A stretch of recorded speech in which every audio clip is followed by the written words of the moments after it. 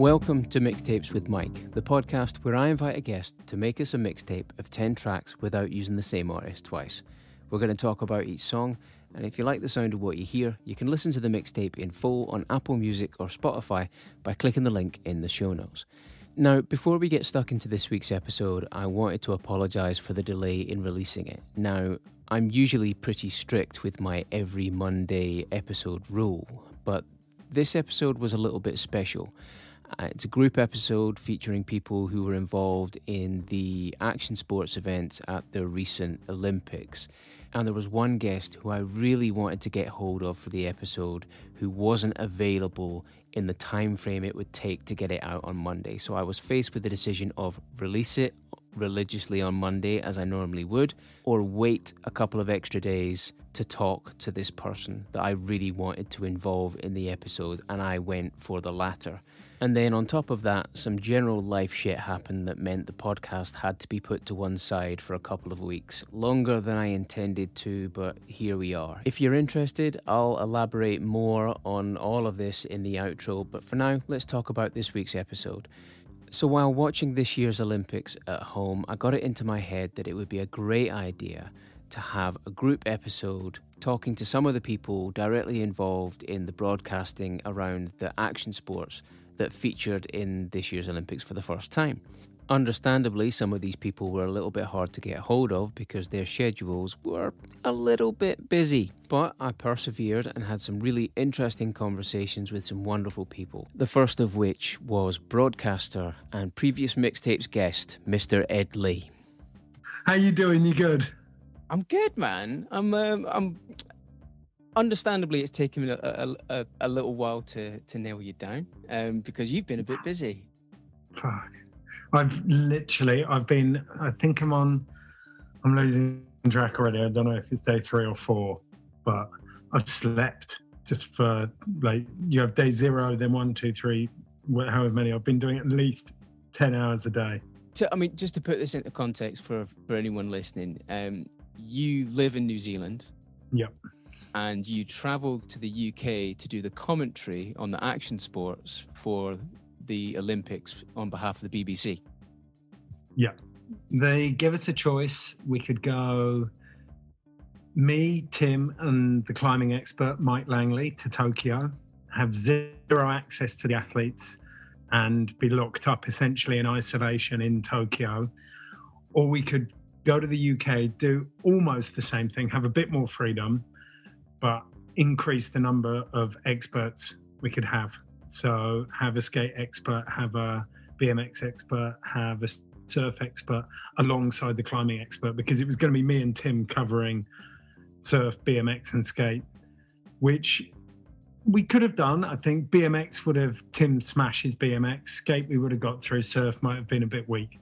But yeah, we decided that Tim would go to Tokyo, I'd go to Manchester. So I was doing Tokyo time commentary from the UK. It was horrific.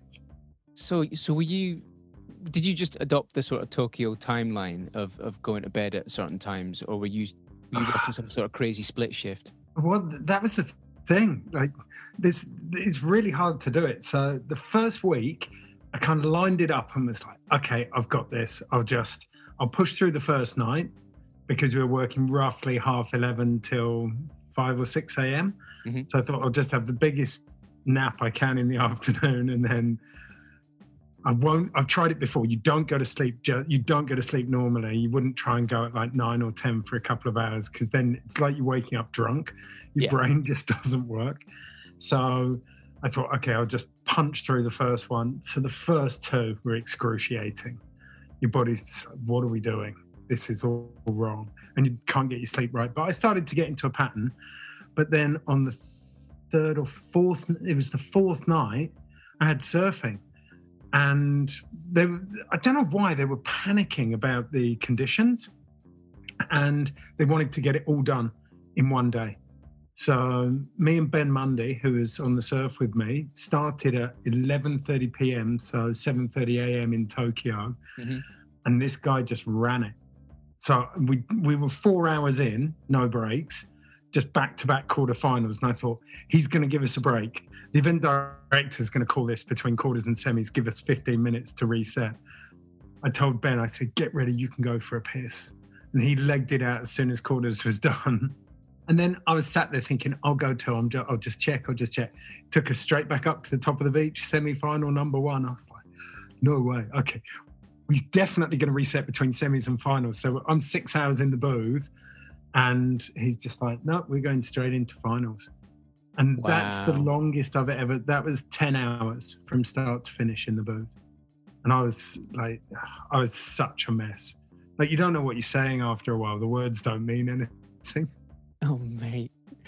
Well, I mean, now, I know you sort of anecdotally through the snowboard world, but I know that skateboarding's always been a massive part of your life.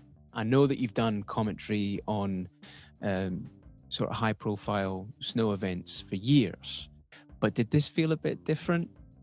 Yeah. And you know what? I've actually chosen my tracks around this exact thing, because for me, like, I don't have an authenticity deficit disorder. I don't have imposter syndrome with a lot of stuff, but I feel really rightly, because I know how preciously I held on to snowboarding being represented properly on an Olympic stage. And I've lived skateboarding since I was 8 years old. I'm such a mediocre skateboarder, but I am deeply passionate about it as well. And I've spent a lot of time commentating on it, but still, it was really important to me that skateboarders felt like they weren't getting shortchanged by the coverage. And I got some really, I pinpointed a couple of people in the UK scene who I thought, if I can make them happy, that would be the greatest barometer of success. If I can make them happy, then I know everyone else will be. Oh, okay. So are we allowed to know who your two people are? Oh, 100%. I said it to him. There was, first and foremost, was Sean Goff out of Oxford, one of the founders of SS20. And Sean's a really good MC in his own right. So he's one of those people who could have laid claim to being able to do it. And I knew that having, as a commentator, you know how it feels when someone else gets the gig. And he gave us some props afterwards. He said, that was a great job, Mark, Ed. And that warmed the cockles of my heart. And then the other one is not a person, it's an organisation. It was everyone attached to Sidewalk, the skate mag. And most of them, I didn't hear from everyone, but most of them were pretty stoked, I think. So I was super pleased with the commentary. Obviously, because me and Tim go back years, so I was really excited for him. So any chance to see him cover sport on the BBC is quite satisfying, because he's just brimming with enthusiasm, and the emotion really spills over. And I'm talking to him later for this episode. But I thought you guys absolutely nailed it. But there was a moment when we thought that you guys were copping some flack from Australian viewers. Somebody posted a story and tagged you, Tim, and Churchill, saying that you should be ashamed of yourselves. And me and Tim were like looking at this going, what is going on? Like, we just couldn't work out what their problem would be. And then it turned out that the channel in Australia that was showcasing the men's street final were tapping into a different feed with different British commentators. Well, what happens is the Olympic Broadcasting Service, OBS, just hire commentators so that they can provide French and Spanish, and I think they do a Chinese language, or maybe the Chinese networks do that, but they supply a couple of languages of commentary. For all the smaller nations who can't afford to send their own teams, you get given this commentary. And in this case, skateboarding was done by none other than Graham Bell and Louis Lett. So two ski commentators trying to commentate on their debut was street skateboarding. And you can imagine how that went. I listened to some of it, and I've worked with Graham for a long time, but he cannot commentate on skate. It was excruciating. And I don't imagine that's something that he would have chosen. You know, if it was given the option, you know, but I think that's maybe a case of you're He talking chose, about the. Oh my God! Okay, right. Never mind. he told me he was going to do it, and I said, "Don't." It was, yeah. It's. I mean, I've got to be really careful there, but the OBS's start, and this is the thing, and this is what really hurts me, is that if you look at the English-speaking world, probably only the UK had a positive Olympic skateboarding experience. For Australia, New Zealand, America, Canada, yeah, I think it was pretty horrific. Wow. But I mean, it's really disappointing.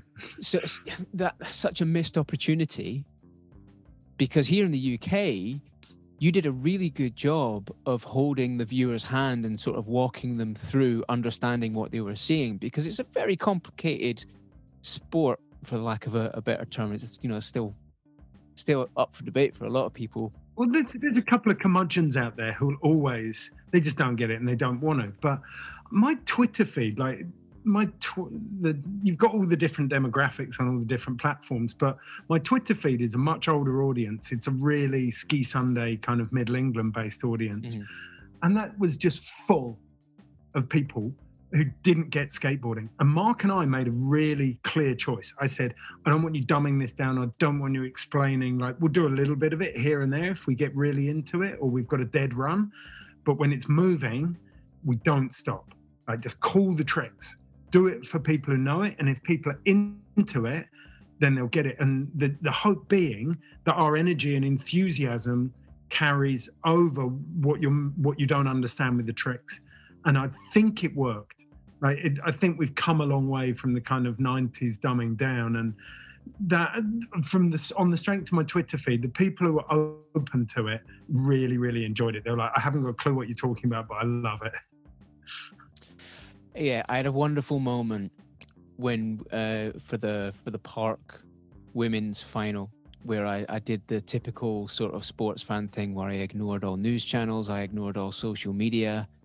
So like, it was too late to watch it live. So like I sat down to experience the replay first thing in the morning as if it was live, because I wanted to feel it and live it. And my wife came downstairs just in time for Sky's run. Oh, you're just in time for Sky's run. She went, oh yeah, she got bronze, didn't she? And I just turned to her slowly. I didn't know that. On purpose. And she was mortified. He felt like a dick for the entire day. Yeah, the biggest moment. Is she gonna pull this back, or is she gonna? The women's park was out of this world. Like, the level of tricks that you're seeing in the medal positions in women's park would have stood up in the men's. It was like, that was legit, proper legit. It was such a wicked introduction to the sport for so many people who wouldn't have sort of seen it before. Such an exciting introduction. And we know that participation in snowboarding went up when Jenny won her bronze medal, but skateboarding and BMX is so much more accessible because there's so many free places to do it. You know, the barrier for entry is a lot lower in terms of getting hold of your first bit of kit. I mean, my first skateboard was built from hand-me-down stuff, and you know, I literally just made a kid mow my lawn in return for an old skate deck to replace the sort of catalog board that he was riding around on. And there's such a sense of community built around the sports that I think it's going to be a massive shot in the arm for action sports in general for the UK. I really hope so. I mean, you've hit the nail on the head. The key things for me, there's no uniform, there's no set practice times. There's no geographical barriers to doing it. There's no financial barriers to doing it. No age or gender or ethnic barriers to it. It's like, anyone can do it, and you can do it any way you want to do it. You can, and Churchill tried to get this across when he went on when he was pundit for Jason Mohammed and all the afternoon and evening shows, that, like, if you want to try and go to the Olympics, you can do that. But there's people like in Newcastle or like Southampton or Telford just sessioning curbs, who have no idea that the Olympics is going on, just using it as a creative release. That's the joy of it, isn't it? We can all, skateboarding's one of those great things, and BMX as well. You just pick it up and do it any way you want, and no one can tell you that you're doing it wrong. Exactly. And I think one of the things that would probably be unusual for any other sort of contemporary sports viewer is how mutually supportive all the athletes are. Because in every other sport, it's a very combative sort of, you're measuring yourself against the other guy or the other team. And in skateboarding, for the most part, you're really sort of trying to push your own progression. And whenever someone makes a step forward, everyone's happy for them. And I can imagine how unusual that might look. It's that etiquette, isn't it? But yeah, I think that's what resonated with a lot of people, was just the camaraderie on the platforms in street and park, and the BMX. People are genuinely stoked. I thought there was a bit more cut and thrust in the BMX, even in the BMX park. I mean, the men's, everyone knew which way it was going anyway. Everyone knew that Logan had walked away with the gold medal already, but definitely in skate, there's that. It's almost like an etiquette that comes from the way you learn to skate. You have to fail to get good, and usually failing involves at least a modicum of pain, if not quite a lot. So everyone understands that level of commitment and courage that it takes to get those tricks. So whether you win or lose, it's the fact that you manage to do that in that moment that counts. And that's what everyone on that platform understands. So there was a really good quote came out just before the Olympics. And I can't remember who I got it from, but the wonderful thing about action sports is that you can't cheat. Impossible to cheat. Yeah, there aren't any shortcuts to achieving the things that the elite do. It's a hard road, that's for sure. There's a really good Seinfeld quote from Comedians in Cars Getting Coffee, where he's sat in a sort of diner with Chris Rock, and you wouldn't expect it from someone like Seinfeld, the 60-year-old Jewish comedian out from New York. And he's like, you know who I really respect? Those skateboard kids, because you know how many times you've got to get it wrong before you get it right. And like, whenever I see those skateboard kids, I think they'll be okay. It's brilliant, isn't it? It's such a good one. So, what 2 tracks are you throwing into the mix for this collaborative mixtape? I'm going to kick off with, the first one is Bombay Bicycle Club, Is It Real?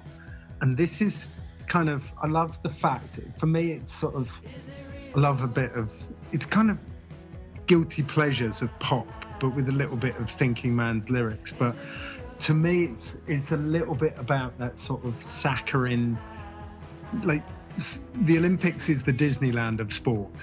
And this is like, this is kind of, you gloss over a lot of stuff at the Olympics. And it was funny watching action sports athletes get given that treatment in uniforms and kind of standing around, but then breaking out of it at the same time, kind of subtly. And if you watched social media feeds, you could see that they were the round pegs in square holes, but really enjoying themselves and having a really interesting effect on the other athletes in the village, on the venue managers and the staff, and obviously us and the audiences at home who are watching.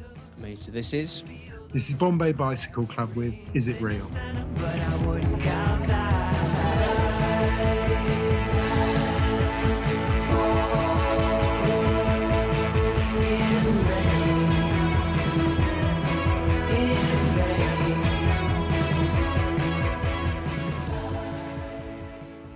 So following on from Bombay Bicycle Club, your other track feels a little bit more confrontational. Picture this, I'm a bag of dicks, put me to your lips, I am sick, I will punch a baby bear in his shit, give me lip, I'm gonna send you to the yard, get a stick, make a switch.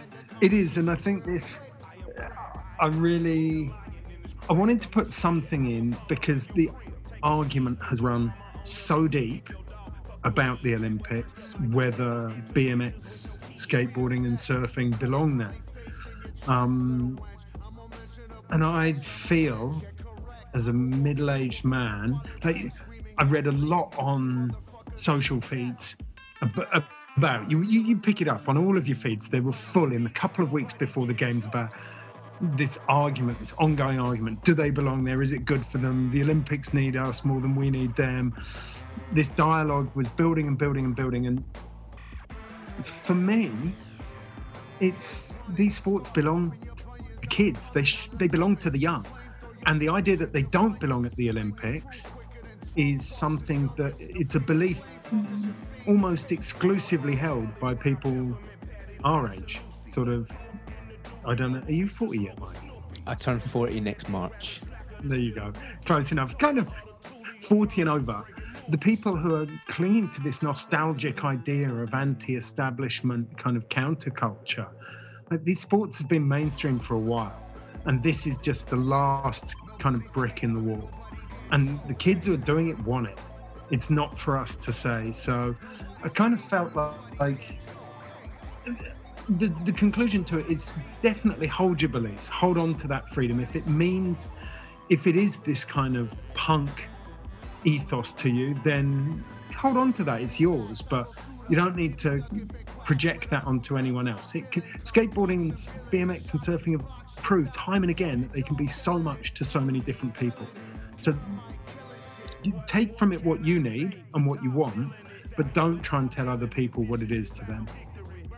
Amazing. So this is Run the Jewels and DJ Shadow with Nobody Speak. I just want the bread and bologna bundles to tuck away. I don't work for free, I am barely giving a fuck away. So tell Big and Johnny and Mommy to get the fuck away. Yo, here's a gun, son, now run, get it the gut away. Live to shoot another day. Ed, I can't imagine how you must be feeling in terms of what way is up, what time zone you're in. You must be itching to see your family. So I really, really appreciate you taking the time to talk to me. Absolute pleasure. But I've got 2 weeks in isolation before I'm in a military-run hotel in New Zealand before I can go and see my family. So this is a welcome use of my time, Mike. Thank you very much for having me.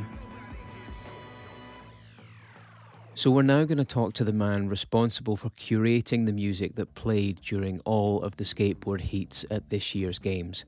He was literally tasked with creating atmosphere in empty stadiums. He's a previous guest of Mixtapes with Mike, a man with a big heart and a bigger record collection, Mr. Ramon Verbeet. Oh, you've shaved? Yes. How very dare you?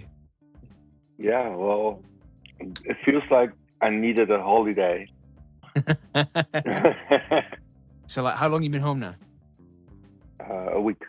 A week. And Yeah, have you got over the jet lag and stuff? Barely. Okay. Yeah.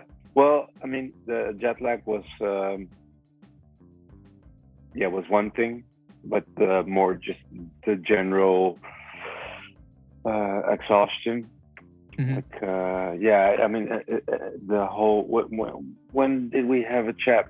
At the end of 3 weeks or halfway, or I don't know. I don't even remember. About halfway through, yeah. Yeah. I jumped into the BMX thing, which was unplanned, but very nice. I could jump in there, but that resulted in basically that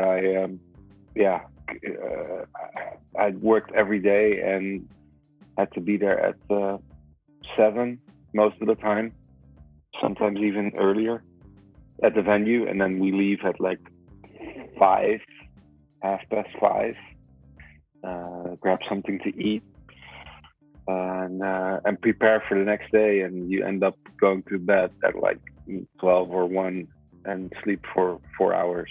That was the routine. So, mate. Yeah. Basically, product launch times 6. So what Ramon is referring to there is the fact that we met because Ramon used to work for Vans, where I work, and product launch is a very intense week of strategic planning and chaotic drinking. And you are No definitely drinking involved in this time. So Oh no, that no, was- no, not no, anymore. yeah. But yeah, certainly back then we were burning the candle at both ends. Oh my, yeah. We should probably backtrack a little bit because we did an episode with you months ago. Okay, so you mentioned back then that you had been sort of selected to go out to the Tokyo Olympic Games to play music for all the for the skateboarding heats at the very least. And then, of course, all of that was put on hold. So you had this amazing opportunity that had been pulled away, but then it all kind of came to fruition this year. So Yeah. you were out there for what, 3 weeks? I was out there for almost 3 weeks, like 19 days. Yeah. Okay. And a very intense schedule of playing songs, preparing for the following day, not getting quite enough sleep. Mhm. Yeah, and only seeing like the venue, which was quite big, and we could walk around kind of freely, or the hotel room, which was tiny. Yeah. Oh, Yeah. Well, I spoke to Tim Warwood, the guy with his feet on the ground, as it were, and he said much the same thing. But you're not there for sightseeing, so No. as much of a shame as it is, it's still a pretty crazy experience to go through. Now, what I'm curious about, so you're playing songs to kind of amp up the atmosphere for people's runs during the street comp and the skate park comp, but I know that usually you're the kind of person who kind of feeds off the crowd a little bit, and the crowd is a bit of a barometer for you to help you decide what direction you go in next. But you didn't have crowds and it was very peculiar to see these amazing stadiums but with no audience. Yeah. It had room for 12,000 people. And they had 20. Well, which I don't know what you could see, obviously, on the webcast, but from my point of view, I could see, maybe 100, maybe 200, in total. So, obviously, the other skaters and all the federation people from all the countries were allowed to watch. And then there were, I would say, like people from every national team. The higher up people would have a look like what is my country doing in skateboarding and what is skateboarding. And then there's a whole bench which I couldn't see, but I was on that same side of journalists. Right. So just media, which was quite a big. So there were definitely people, and the reactions of the journalists were definitely interesting. I mean, you couldn't hear them, but afterwards or in the middle or during, the second day of competition, there were like a lot of people coming at me like, "Wow, this is what? What is this?" Yeah, they were blown away, like from. They had not expected this cocktail of energy and alternative music and just the happiness and the sharing of the fun in the skateboarding in general. Mm-hmm.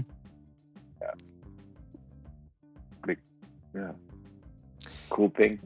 It's a really cool thing, and you got feedback to that effect on social media as well, where they were like, "I can't believe I'm hearing this music whilst watching action sports at the Olympics." So I think there was a lot of gratitude that the kind of subculture element of the music that was getting paired with the activity had been preserved. Absolutely. No, I've been lucky to meet a lot of people abroad, in the past 20 years due to working at the same company you work at and other things. But there were a lot of reactions on social media from people I knew, but maybe even 10 times more of people I didn't know that looked me up, found me, and that was humbling, yeah, to say the least. Was very, very amazing.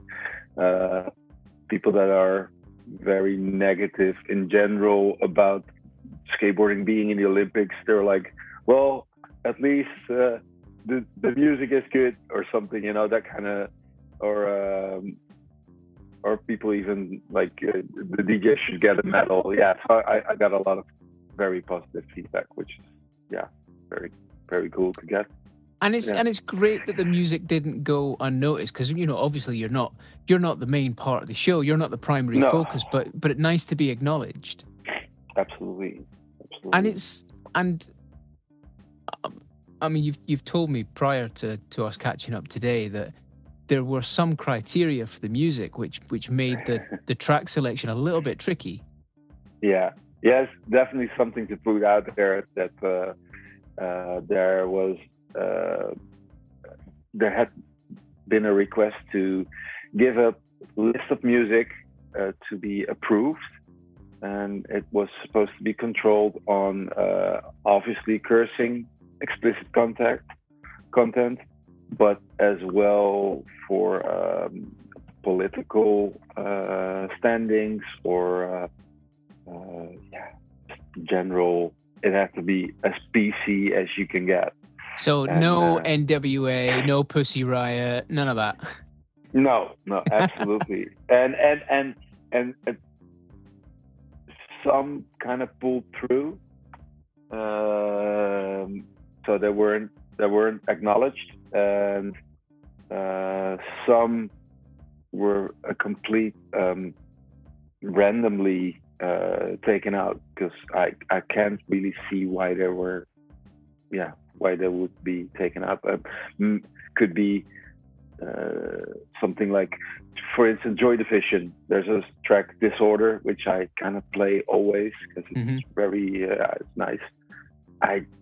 The only thing I can come up with is that the track is called Disorder, and it doesn't appeal like disorder, chaos. But almost like an algorithmic application of censorship. Just like, well, we don't like disorder here, so you're not allowed to play that. Yeah, but then again, Suicidal Tendencies were all okay. So. Oh, right. Okay. In that case, the whole thing's a fucking mystery then. It's really a mystery. Yeah. All right, so I've asked everyone to pick 2 tracks to put into the pot that sum up how they feel about the games and the experience they had. What's the first track that you picked? So the first track I picked was a track by a band called The Big Boys, and the track is called Which Way to Go.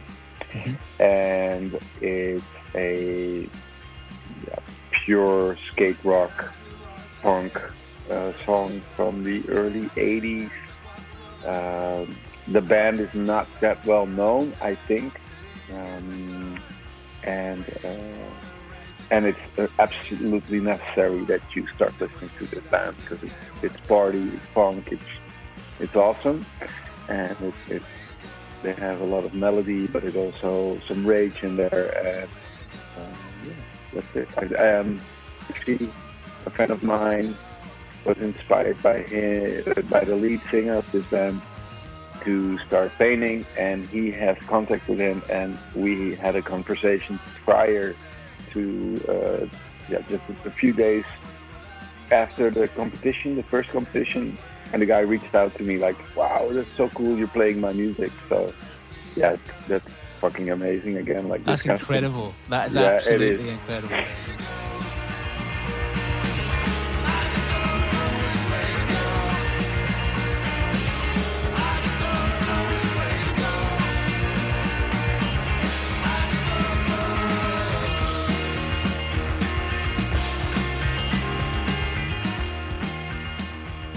Okay. But your next track is a very different song. Yeah. I spoke to Raekwon and Method Man. No. You wish. No. So yeah, it's a track by Raekwon and Ghostface Killer is in there, and I think the whole Wu-Tang Clan is in that track. I'm not sure at this point, but it's called Wu Gambinos, and it reminds me of my early days in the skate park. It's a skate park in Amsterdam called the Third Floor. For the old guys, they've probably been there when they traveled to Europe back in the days, and it was an amazing spot to skate. Shout out to Michael Groenewegen and John Durhold and a few other people who made that place, and they are also involved in the Skate Park North, which is now existing in Amsterdam. But this place had parties, and I was 15 years old, and they would play Wu-Tang every day, every hour, and this track was the pinnacle of just skating in the Third Floor. So yeah, I had to put it out there, and I wasn't able to play it at the Olympics, unfortunately. Yeah. Understandably so, but I'm glad you played it here. Yeah, thank you.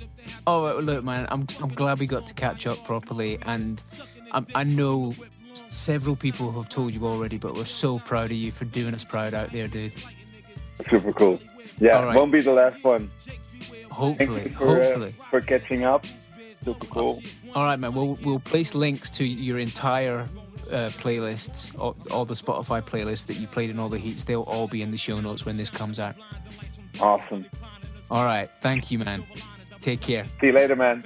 Bye, dude. The heart, the rib cage, the chest, and solo plexus, casting stones, cracking 206 bones, and watch your ass get thrown to a sea of fire and brimstone. How dare you approach it with dim poems? The overfame light, Nova beam, gleam, shows what a soldier mean. The grand exquisite, imperial wizard, oh is it the resurrector, come to pay your ass a visit? We're now going to speak to the man who played the role of roving reporter, the man with the mic in hand, talking to the athletes, getting swept up in the emotion of the moment, a good friend of mine, Mr. Tim Warwood. So on a scale of 1 to 10, how knackered are you? How knackered or how stressed? Because I think they could almost be two of the same thing for me. I'm not knackered, but I am stressed. Just because of the hustle of getting ready? Yeah. I've had pretty bad jet lag this week, actually. So I've been waking up, falling asleep with things in my hands. I don't remember it. Obviously, probably did it as a kid. But Lucy's woke me up twice, and I've been holding things in my hand. I've been fast asleep, like sitting upright in the chair at night. Lucy's loved it, though. It's meant that she's been able to watch Love Island. So she can watch trash because you're just, like, passed out in a corner. Comatose next to her, yeah. So, it's been a hectic 2 or 3 weeks for you. Mate, it hasn't stopped, has it? I was away for 25 days, which is quite a while, isn't it? Yeah, and doing work whilst technically isolating in your accommodation. So it's not like you could get out and about and actually see much of Tokyo. No. So the way it works is everybody that arrives has to quarantine in their room for 6 days. So you're allowed out for 15 minutes walk every day, and then you have to quarantine in your room. But because of BBC, we only had to do 3 days, and then the second 3 days we could either go from the hotel or to the BBC, their broadcast centre.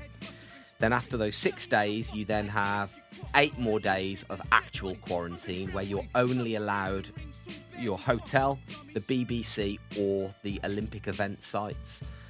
So you could go to all the event sites, but you couldn't actually go to normal public Tokyo. So you couldn't go downtown to Shibuya Crossing, the famous zebra crossings where you see all the millions of people on time lapses and stuff. You couldn't go to places like that.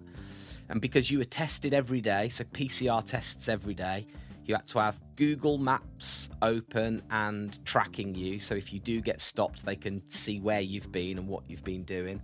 And then every venue that you go into, you got temperature checked and literally like run through sheep dip and stuff, and yeah, so it was all very COVID secure. So yeah, I did 2 weeks of that, and then after 2 weeks, that was then we were right in the middle of the actual Olympics, so I was just so flat out with work. Worked every single day, which was fine. I didn't get a chance to see anything anyway, so I didn't get a chance to go around Tokyo or really have a look around. I got to see a lot from the taxi as I was driving around. And well, I feel sorry for you, you know, having to just focus on the most amazing sporting event in our lifetime. Yeah, that's. I'm sorry you had to settle. That is true. And do you know what? When people say, "Oh, was it the quarantine bad?" and when I talk it through like that, I don't know if it sounds bad, but it wasn't bad, because you're absolutely right. Okay, I wasn't going sightseeing around Tokyo, but I wasn't there to sightsee anyway. I was there to work, but my work was going to these amazing events. So it wasn't a chore in any way, shape or form. In fact, I absolutely loved it. It was such a brilliant experience. Loved it. And you got seconded into covering sports that you weren't originally there to do. Yeah. Well, so on paper, I was down for skate surf, BMX and climbing. I ended up doing skate surf, BMX, climbing, women's hockey, weightlifting, boxing, and a bit of judo. So yeah, I ended up just going to these sports, and yeah, it was amazing. I think elite sport at any level, well, not any level, elite sport of any discipline is just so brilliant to watch. When you watch people that are the best at what they do, it's just mind blowing, isn't it? The speed and the precision and the energy and just whatever you watch it like. I absolutely loved the women's hockey. I've never seen a game so fast in my whole life, and I've been to like England international football games. The way they run around and whack that ball. But you know what came across was just the sort of unbridled enthusiasm that was coming out of you, because you were surprised at how much you enjoyed it and you really got sucked in. And I think one of the things that was really enjoyable to see in all of the coverage you did, action sports and otherwise, was how invested you became. And I mean, there were certain points when you were probably more invested. Now, I speculate. So first off, I'll tell you this. I think I told you on text actually, but and I mentioned it to Ed earlier in the episode. But I did the classic sort of sports fan thing of ignoring all news outlets and all social media so that I could experience the women's part final as if it was live on the morning. Good job. I get up early, got myself tea, bit of breakfast, and footage is rolling. Sky Brown is about to drop in. Sarah comes down. I was like, "Oh, you're just in time for Sky Brown's run." And she goes, "Oh yeah, she got bronze, didn't she?" Oh no! Oh no! Yes, I remember you telling me. Oh no! Yeah. But I still experienced it more or less live for me. I was still really, really invested, and I got really emotional, and I could see how much it affected you. And I'm speculating that Sky Brown is a fraction older than your eldest kid, right? Yeah. Year and a half older, that's it. So from a parental point of view, you know, and because you've got this sort of passion for skateboarding anyway, there's so much there, and you almost couldn't talk when they cut to you from the studio. I couldn't. There's no almost about it. You're right. I couldn't talk. You've hit the nail exactly on the head. The only bit you've missed out, I didn't know Sky. I knew of Sky, you know, obviously for years, and seeing her on social media and seeing the meteoric rise that she's been through. And you see all the clips and you make your judgments and you think, oh, she's cool and she's sweet and she's this and she's that, blah, blah, blah.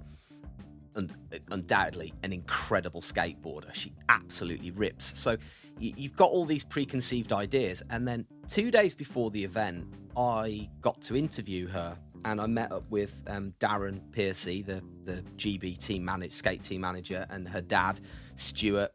And I was kind of just feeling it out. You know, they were lovely, really nice guys. And then got to meet Sky, and she was there, and I said, "Oh, how you doing? And what's cracking and all this?" And then straight away, it was like, right, I've got to talk to her on the same level I talk to my daughter has. You know, that's how I've got to speak to her. And so you're right. Emotionally, straight away, I was a bit like, wow, she's young, but she's really cool. She's very, very good at skateboarding, but she's a bit like my daughter. And so I just became, I guess, emotionally invested in it. And you're absolutely right. And so I felt I had this connection with her, and she was really rad, really good interview. Her dad is lovely.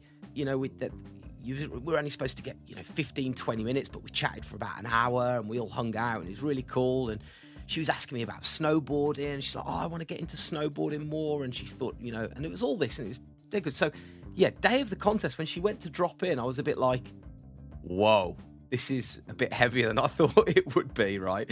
And then the other thing, because it was COVID and because all that was in place, the organisers, the Olympic people, whoever, had set up these huge TV screens with cameras on Zoom so the athletes could Zoom their family. Oh God, it's making me go now talking about it.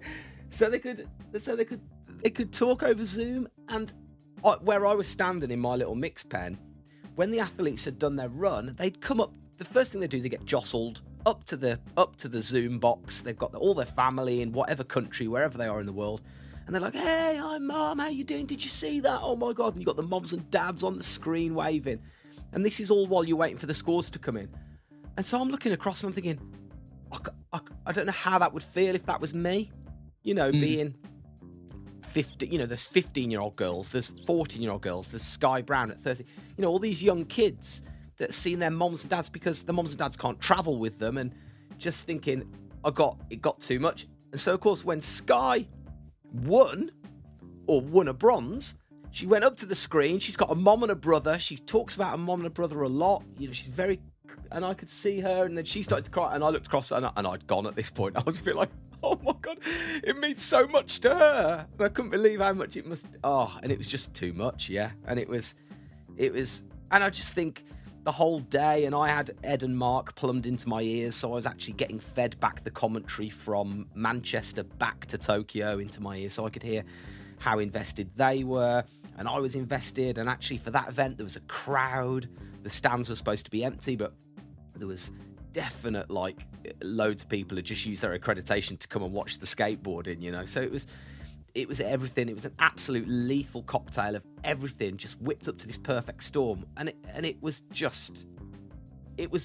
I'd say one of the best events I've ever, I've worked in events my whole life, but it was probably one of the best events I've ever been a part of or been to or witnessed. The level of skateboarding was rad, the everything. And in fact, in many ways, it was very similar to when Jenny Jones won a bronze medal in snowboarding. Well, I was going to say, because at the time, you were in the commentary booth for that, and you copped a little bit of criticism for being emotionally invested. But in this instance, it was such a genuine, authentic enthusiasm that kind of came across. It kind of feels like there should be a little bit more of that in sport. They should allow room for people to be invested, because it kind of conveys the joy. Yeah. Well, certainly that these sports can give you. These we're so fortunate to be a part of these sports and to be a part of. And Churchill said it brilliantly when he was in the studio with Jason Mohammed, and he said that this isn't skateboarding at the Olympics. This isn't an Olympic version of skateboarding. This is just skateboarding as it normally is being shown on the Olympic stage, and it's just what it is. You go back to the old skateboard contests that I used to watch on 411 magazine at Radlands back in the day, and you'd see kids just going mental, like when Tom Penny kickflipped the box in the middle, and then just all those seminal moments of skateboard history, and not just skateboarding, whether it's snowboarding, BMX, any of the free sports, the action sports, so to speak. I find it quite hard to put into words, but it's the simple fact that it's a feeling, isn't it? It's an emotion. They're emotive sports that just do something to you, and it does something to everybody there, everybody watching. You're just invested, and you're absolutely right. Perhaps that's been lost from other sports because other sports are a joy. I'm not saying that they're not, maybe not archery, but well, I think like if you think about a football match and you've got two tribes basically rooting for their respective teams, and there's a constant build up of anticipation, and if they're lucky they get the release of a goal. Whereas with an action sport at an event, there's not really a combative us against them kind of mentality. So if anyone lands that trick, the anticipation of them achieving that thing, especially if you've seen them go for a couple of tries, and when they actually get it, because everyone's invested, the whole place erupts. And I've said earlier in the episode that one of the great things to communicate to people around the world is how mutually supportive it is. And that was on display in every event, wasn't it? That's the other thing. Every event, just the camaraderie on the deck of the ramps was incredible. So, yeah, really good. So, I've asked each of you to come up with 2 tracks to sum up how you feel about the games and the experience. So, what's your first track? I'm going to go with the track that was playing when Sky Brown dropped in for that third and final run. And it was a track which, obviously, the anticipation was insane at this point anyway. The tension and the pressure that Sky Brown at 13 must have been under to put down this third run. She'd fallen twice. She needed to land this run. The pressure was insane. I could hear Ed and Mark in the commentary booth, and it was all going off. And then this song came on. Now, I did mean to find this out, and I'm pretty sure it's true, but I believe the riders pick their own songs. So they skate to their... I think they skate to their own tracks. I'm 91% sure of that. But let's just go with that because it makes the story way, way better. Anyway, basically, Sky Brown drops in to this tune, and I've loved this tune, and I thought, for a moment, I had a bit of an out-of-body experience where I just thought, how has a 13-year-old girl picked this song to skate to? How is she just, like, if she wasn't cool enough, she's gone and nailed it, and then she obviously nailed a run, and now this song, which before used to mean a lot to me snowboarding-wise, because I actually used it in a snowboard video a few years ago, but it's forever going to remind me of Sky Brown ripping around the bowl in Tokyo. So this is Big Mouth Strikes Again by the Smiths.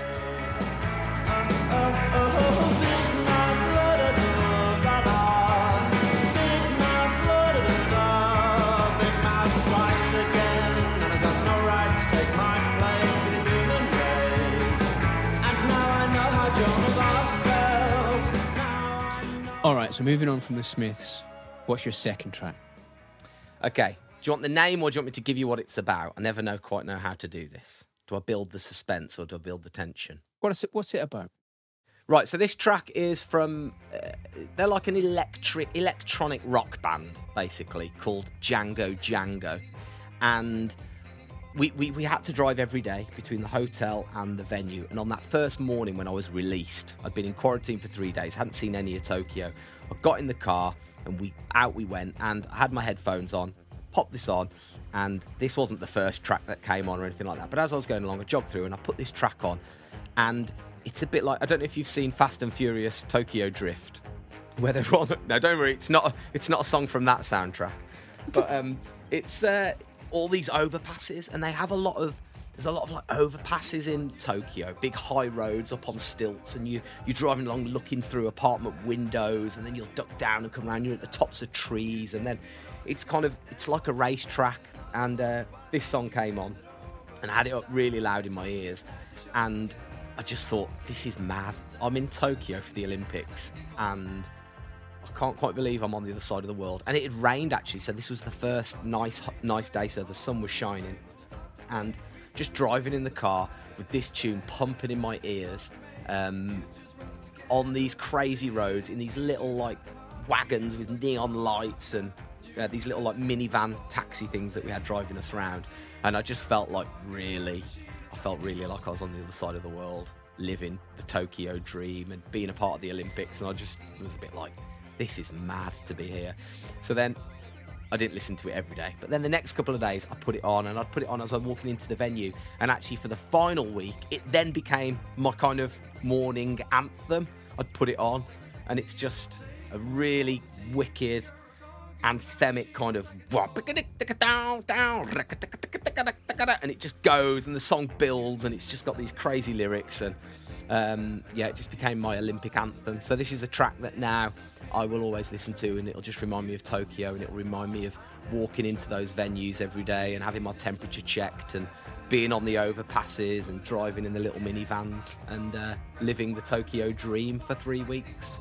So this is Default by Django Django.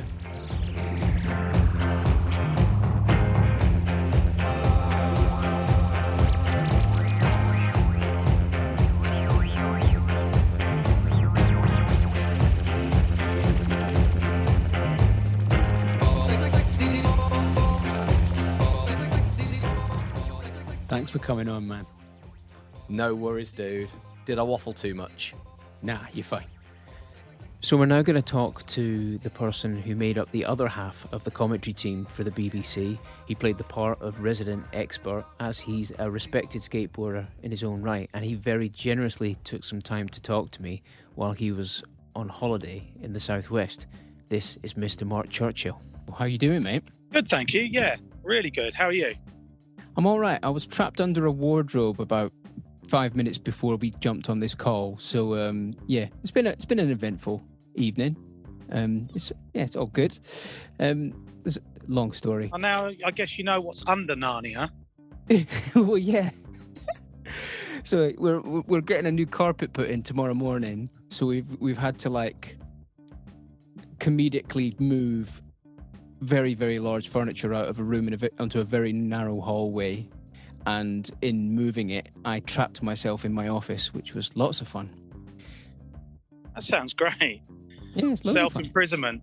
Well, yeah, on a Friday night. What better way to do it?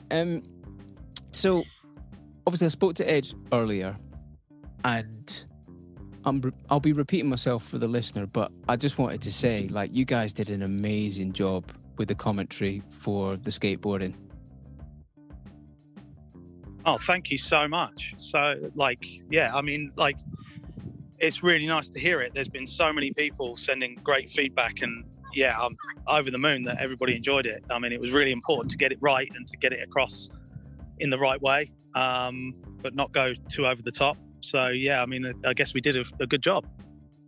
No, I was really, really impressed because you didn't dumb it down too much for the layman, but you were really encouraging and supportive to sort of bring people along and kind of explain elements of it so that they feel that they could enjoy it and try to understand what it was they were watching. Because I think it's such a spectacle, particularly the park.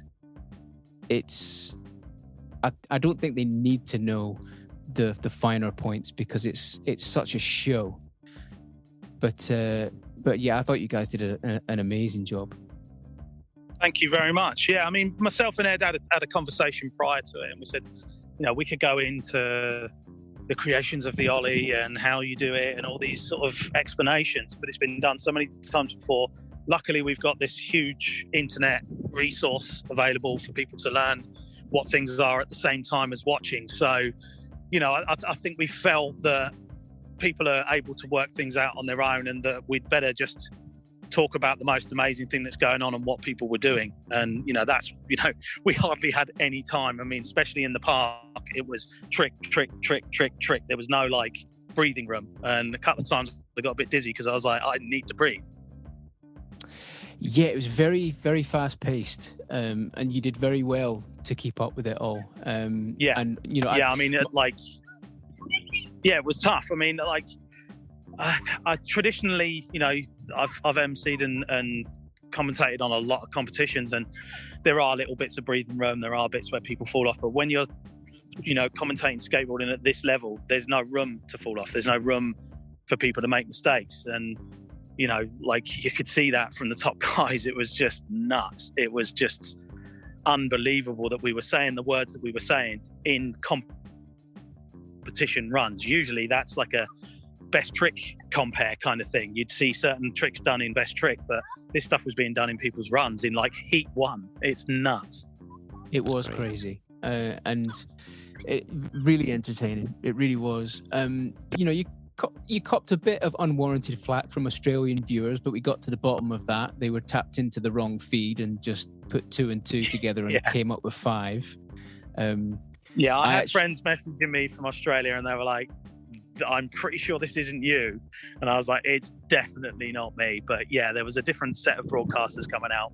And depending on whether you had a VPN or what kind of feed you were tapped into, there was 2 lots. And me and Ed were worried for a bit, but we worked out it wasn't us, luckily. Yeah, well, I actually contacted a guy who posted on behalf of Slam Skate Magazine, which is like an Aussie skate mag. I messaged the guy who wrote the article because they mentioned the unsatisfactory commentary from a couple of pommies. And I was like, can I just ask, what exactly was it that was wrong with the commentary? Because what we were listening to was really well done. And, both commentators are really well respected in the UK scene. And then he explained it, and he actually sent me a link to the footage that he had seen. I was just like, oh yeah, that's definitely not them. It was embarrassing, and they were right to be frustrated, but they just got the idea of the commentators wrong. Yeah, I got tagged in a load of different things on Instagram, and I was just like, whoa, yeah, that's definitely not us. And luckily, I mean, like all the Brits and a few American guys that I know, and even a few Aussie guys that I know, like tagged me and said, nah, this ain't these guys, this not. So don't worry. But it was quite funny listening to it. I mean, I don't want to talk bad about people, but they didn't really know what was what. So, but it was quite entertaining to listen to. Yeah, it was just confusing, just trying to work out exactly what was going on. And then there was this sort of epiphany moment where you're like, oh, right, okay, yeah, they've got this completely backwards.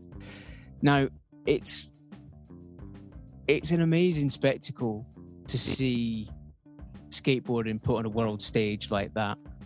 So obviously I've approached a handful of people that have been involved in the games in some way or another to ask them what 2 tracks they would pick to sum up how they feel about how things went and how the experience was. So what's the first track that you picked? My first track that kind of sums it all up is All My Love from Led Zeppelin, because it is my love. It's my first and only love, skateboarding. I owe everything to skateboarding, and not only my love for it, but the love that other people were giving skateboarding, plus the love that everybody was giving each other out there. It just kind of sums it up. It just puts everything in, I don't know, context for me. And it just, I don't know, it's quite powerful. And I just really was just, I don't know, I was in awe. And to be going in the studio and speaking to a lot of the people behind scenes, like producers and cameramen and stuff like that, they were all blown away by the love that was shown and how people were hugging each other, even though that person had just knocked them out of the competition. And they were just like, the love that skateboarders have for other skateboarders and for everyone there is incredible. And I just, the minute you asked me, I was like, that just pinged straight into my head. I was like, yeah, that'll do it.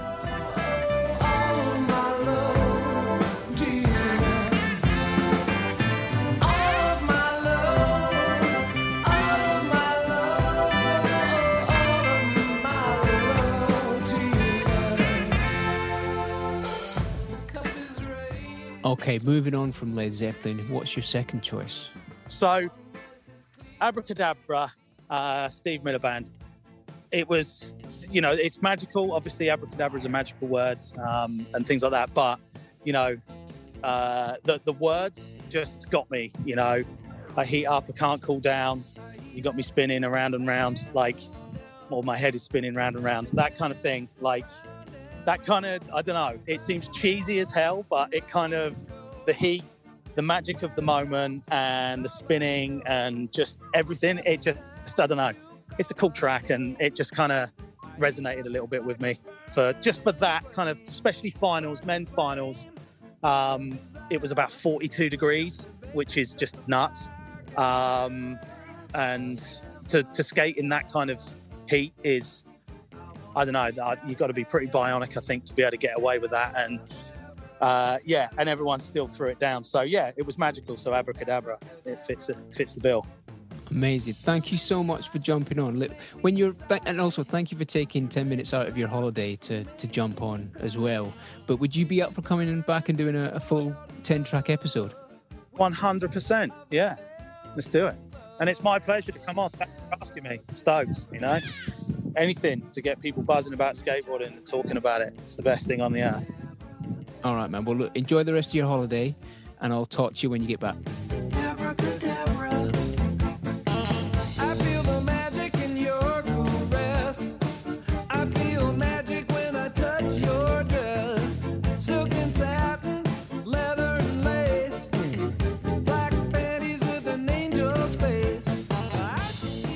So now we're going to talk to the Skateboard GB team manager, Darren Piercy. And this is the person that I wanted to get on this episode the most. So if it meant that the episode came out slightly later than normal, then so be it. Because I think if I put this episode out without including him, I would probably regret it. So this is Mr. Darren Piercy. How are you doing? Yeah, I'm good, mate. I'm really good. Just trying to recover from the craziness of going to the Olympic Games, which, as we touched on just before we started, is a sentence that I didn't really think I'd ever say in my life up to a couple of years ago. It is. I mean, even knowing that it's a truth, it's reality, it's happened. It's a fact. It's strange to hear it said out loud still, because coming from where we started as kids skateboarding, we're a similar age. We've probably been skating since mid-90s, I'd say. Yeah. We never thought in a million years we'd be sat here talking about skateboarding in the Olympics period, yet alone someone from the, representing the UK medaling. No, not at all. I mean, even 5 years ago, I would have laughed if somebody had said to me, you're going to be the first ever Skateboard GB team manager. I mean, that in itself, the first ever thing is to me, it's not, it's not a big deal personally, but in history, that is now a part of history of not just skateboarding, but of the Olympics as well, which again is just something that's kind of mind blowing when you you scale back a little and you look at it from outside. It's so strange and surreal. But yeah, I mean, who'd have thought it when we were younger or growing up, when you were learning how to ollie over a yogurt pot? I wasn't I'm going to be going to the Olympics when I'm older. And I remember my parents, especially with my dad, he actually said to me once, he's where do you, a lot of skaters of that generation, what do you expect to get out of this? Where do you think it'll end up? And then, he's sending me text messages congratulating me on going to the Olympics last week. And it's just all very surreal. Very bizarre. I mean, I messaged you when the position was announced, because there was maybe a little bit of chat about it at the time as it was sort of building up towards it. But I hadn't given it a whole heap of thought. But when it was announced, I messaged you at the time saying, I actually can't think of a better person for it, because you're so passionate about skateboarding. Yeah, I mean, I care about skateboarding a lot, and it's fantastic that Sky's done well, and people have won medals and everything. But ultimately, for me, the best thing about the Olympics was the fact that skateboarding got to be skateboarding, and the camaraderie and the kind of culture and the values and beliefs of skateboarding kind of shone through for all the viewers that were watching. So that was probably the most special thing to me on a personal level, as well as obviously just having the opportunity to support the girls with Sky and Bombette while we were there. But yeah, just as far as the job went and getting the job, when I went for it, I guess like a lot of people who go for jobs, I never really expected to get it. There was a lot of other candidates with a lot more experience than myself who had been in the skateboard community a lot longer and done significant kind of jobs in the industry. And when I went for it, I was I didn't really know what to expect, but I was thought, I'll give it a go. And, I remember getting the call that I'd got the job, and I was just blown away. I just couldn't believe it. So, a couple of years later, with a lot more experiences on my shoulders, a lot to learn. And I'm just so grateful that I did get the job and what I've now learned from doing it so far. That's amazing. So, I mean, were there any sort of obstacles or uphill battles that you've faced the first time round that you think you're going to meet with less resistance going towards the next Olympics? Oh, definitely. I think just the learning experience of having it one behind you now, or you've done one whole cycle. So even not just the actual Olympics itself, like the Tokyo for the 2 weeks, or just like under 2 weeks we're there, but that whole 2 years, and then we had the COVID break and whatever.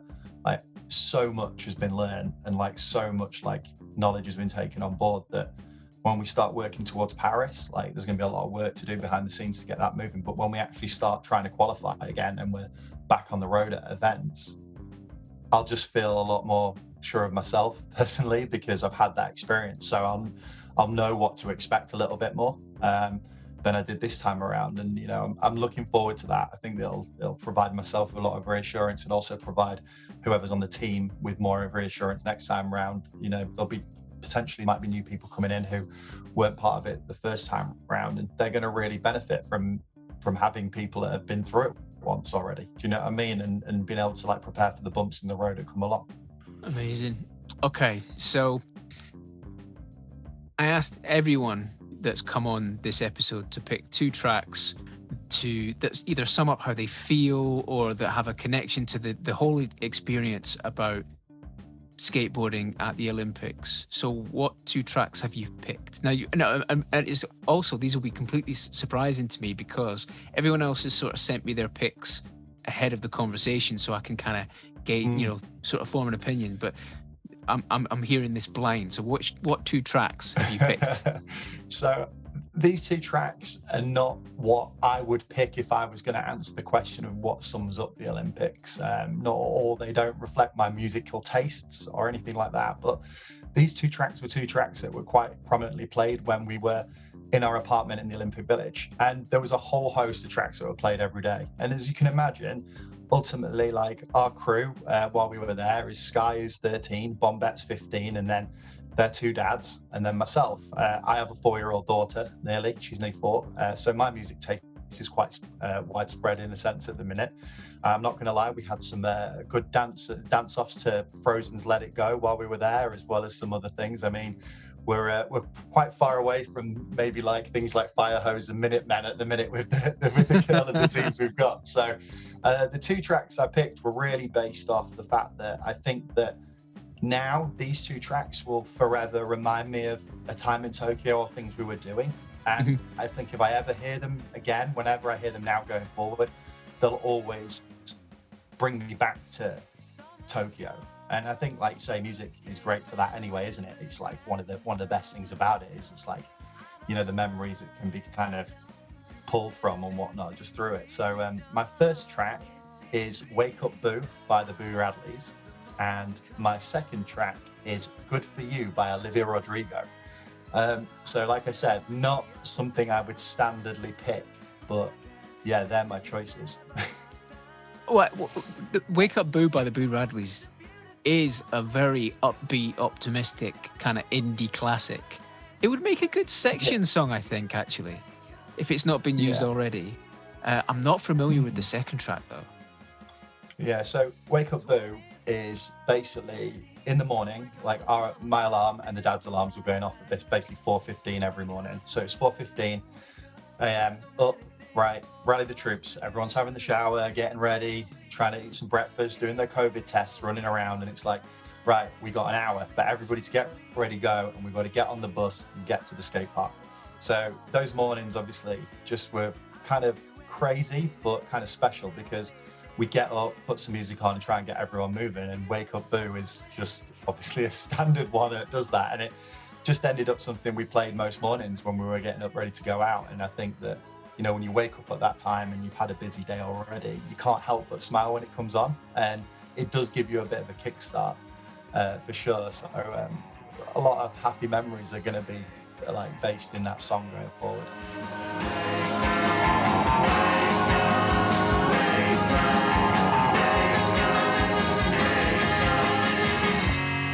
But you can't blame me now for the death of someone. And Olivia Rodrigo, again, is somebody that it's not really my generation, it's not really my time frame. But she released a song called Good For You a little while back. And I first really started hearing it when I went out to Stay With Sky. Back in May, June time, and she was just like doing TikToks and other things. Just I kept hearing this song coming from her phone all the time, to the point where it was just a complete earworm. And I'm like, remember going home and I'm being like, what's that song? And I was like Googling it and everything. It's like I literally didn't know the name of the artist or anything, because just not my time frame. Like I said, Googled it, and then like it just became more and more of an earworm. And then when we got to Tokyo, it just ended up on the playlist. And like I said, we had a few good evenings where we were just dancing around, and like the girls would pick stuff and whatnot. And that one just really sums up. I mean, it's a big connection to Sky, but ultimately just for Sky and Bombette, like just the memories of them dancing around to that song in the apartment. It's just something that's always going to stay with me.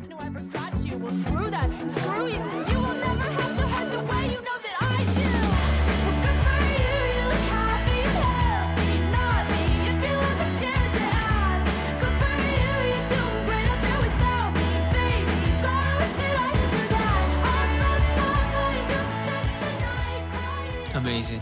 All right, well, look, Darren, thank you so much for finding the time to jump on. I almost put this episode out on Monday just out of a matter of routine, but I would much rather delay it by a couple of days and have you on board than put it out and wish that I'd got hold of you. So I'm really stoked that you came on, man. Thank you very much. Thanks very much for having me. I really appreciate it. Wicked. You get to come back and do a full episode. Yeah, let's do it. Let's do it. Like I'm keen to talk a little bit more about skateboarding and stuff, and maybe present some of my own musical tastes as well. Well, there you go. There you go. So that concludes this week's episode, and I'm pretty happy with how it's turned out, even though it took a lot longer to put together than normal. And on that, I guess it's just been a matter of bandwidth. I've been trying to do far too much. My day job's been ramping up as the world's been returning to some form of normality, and with that, comedy gigs have started happening again. So I'm having to fit in this extracurricular activity in the evening that detracts from the spare time that I would have to edit and record and put episodes together. And I guess you would call it some form of burnout that I've been experiencing. And my son started school as well. That's a thing. So yeah, maybe I've been a bit overwhelmed, and I just needed to put this thing down for a couple of weeks so I could kind of collect myself and figure out how to fit it all in. But don't worry, Mixtapes with Mike is not going anywhere. And as always, the music discussed has been played below the conversation, because I believe that all musicians should be paid for what they do. So if you'd like to listen to this week's mixtape in full, you can find it on Apple Music or Spotify by clicking the link in the show notes. But for now, I will see you next week for another episode of Mixtapes with Mike. Thank you for your patience.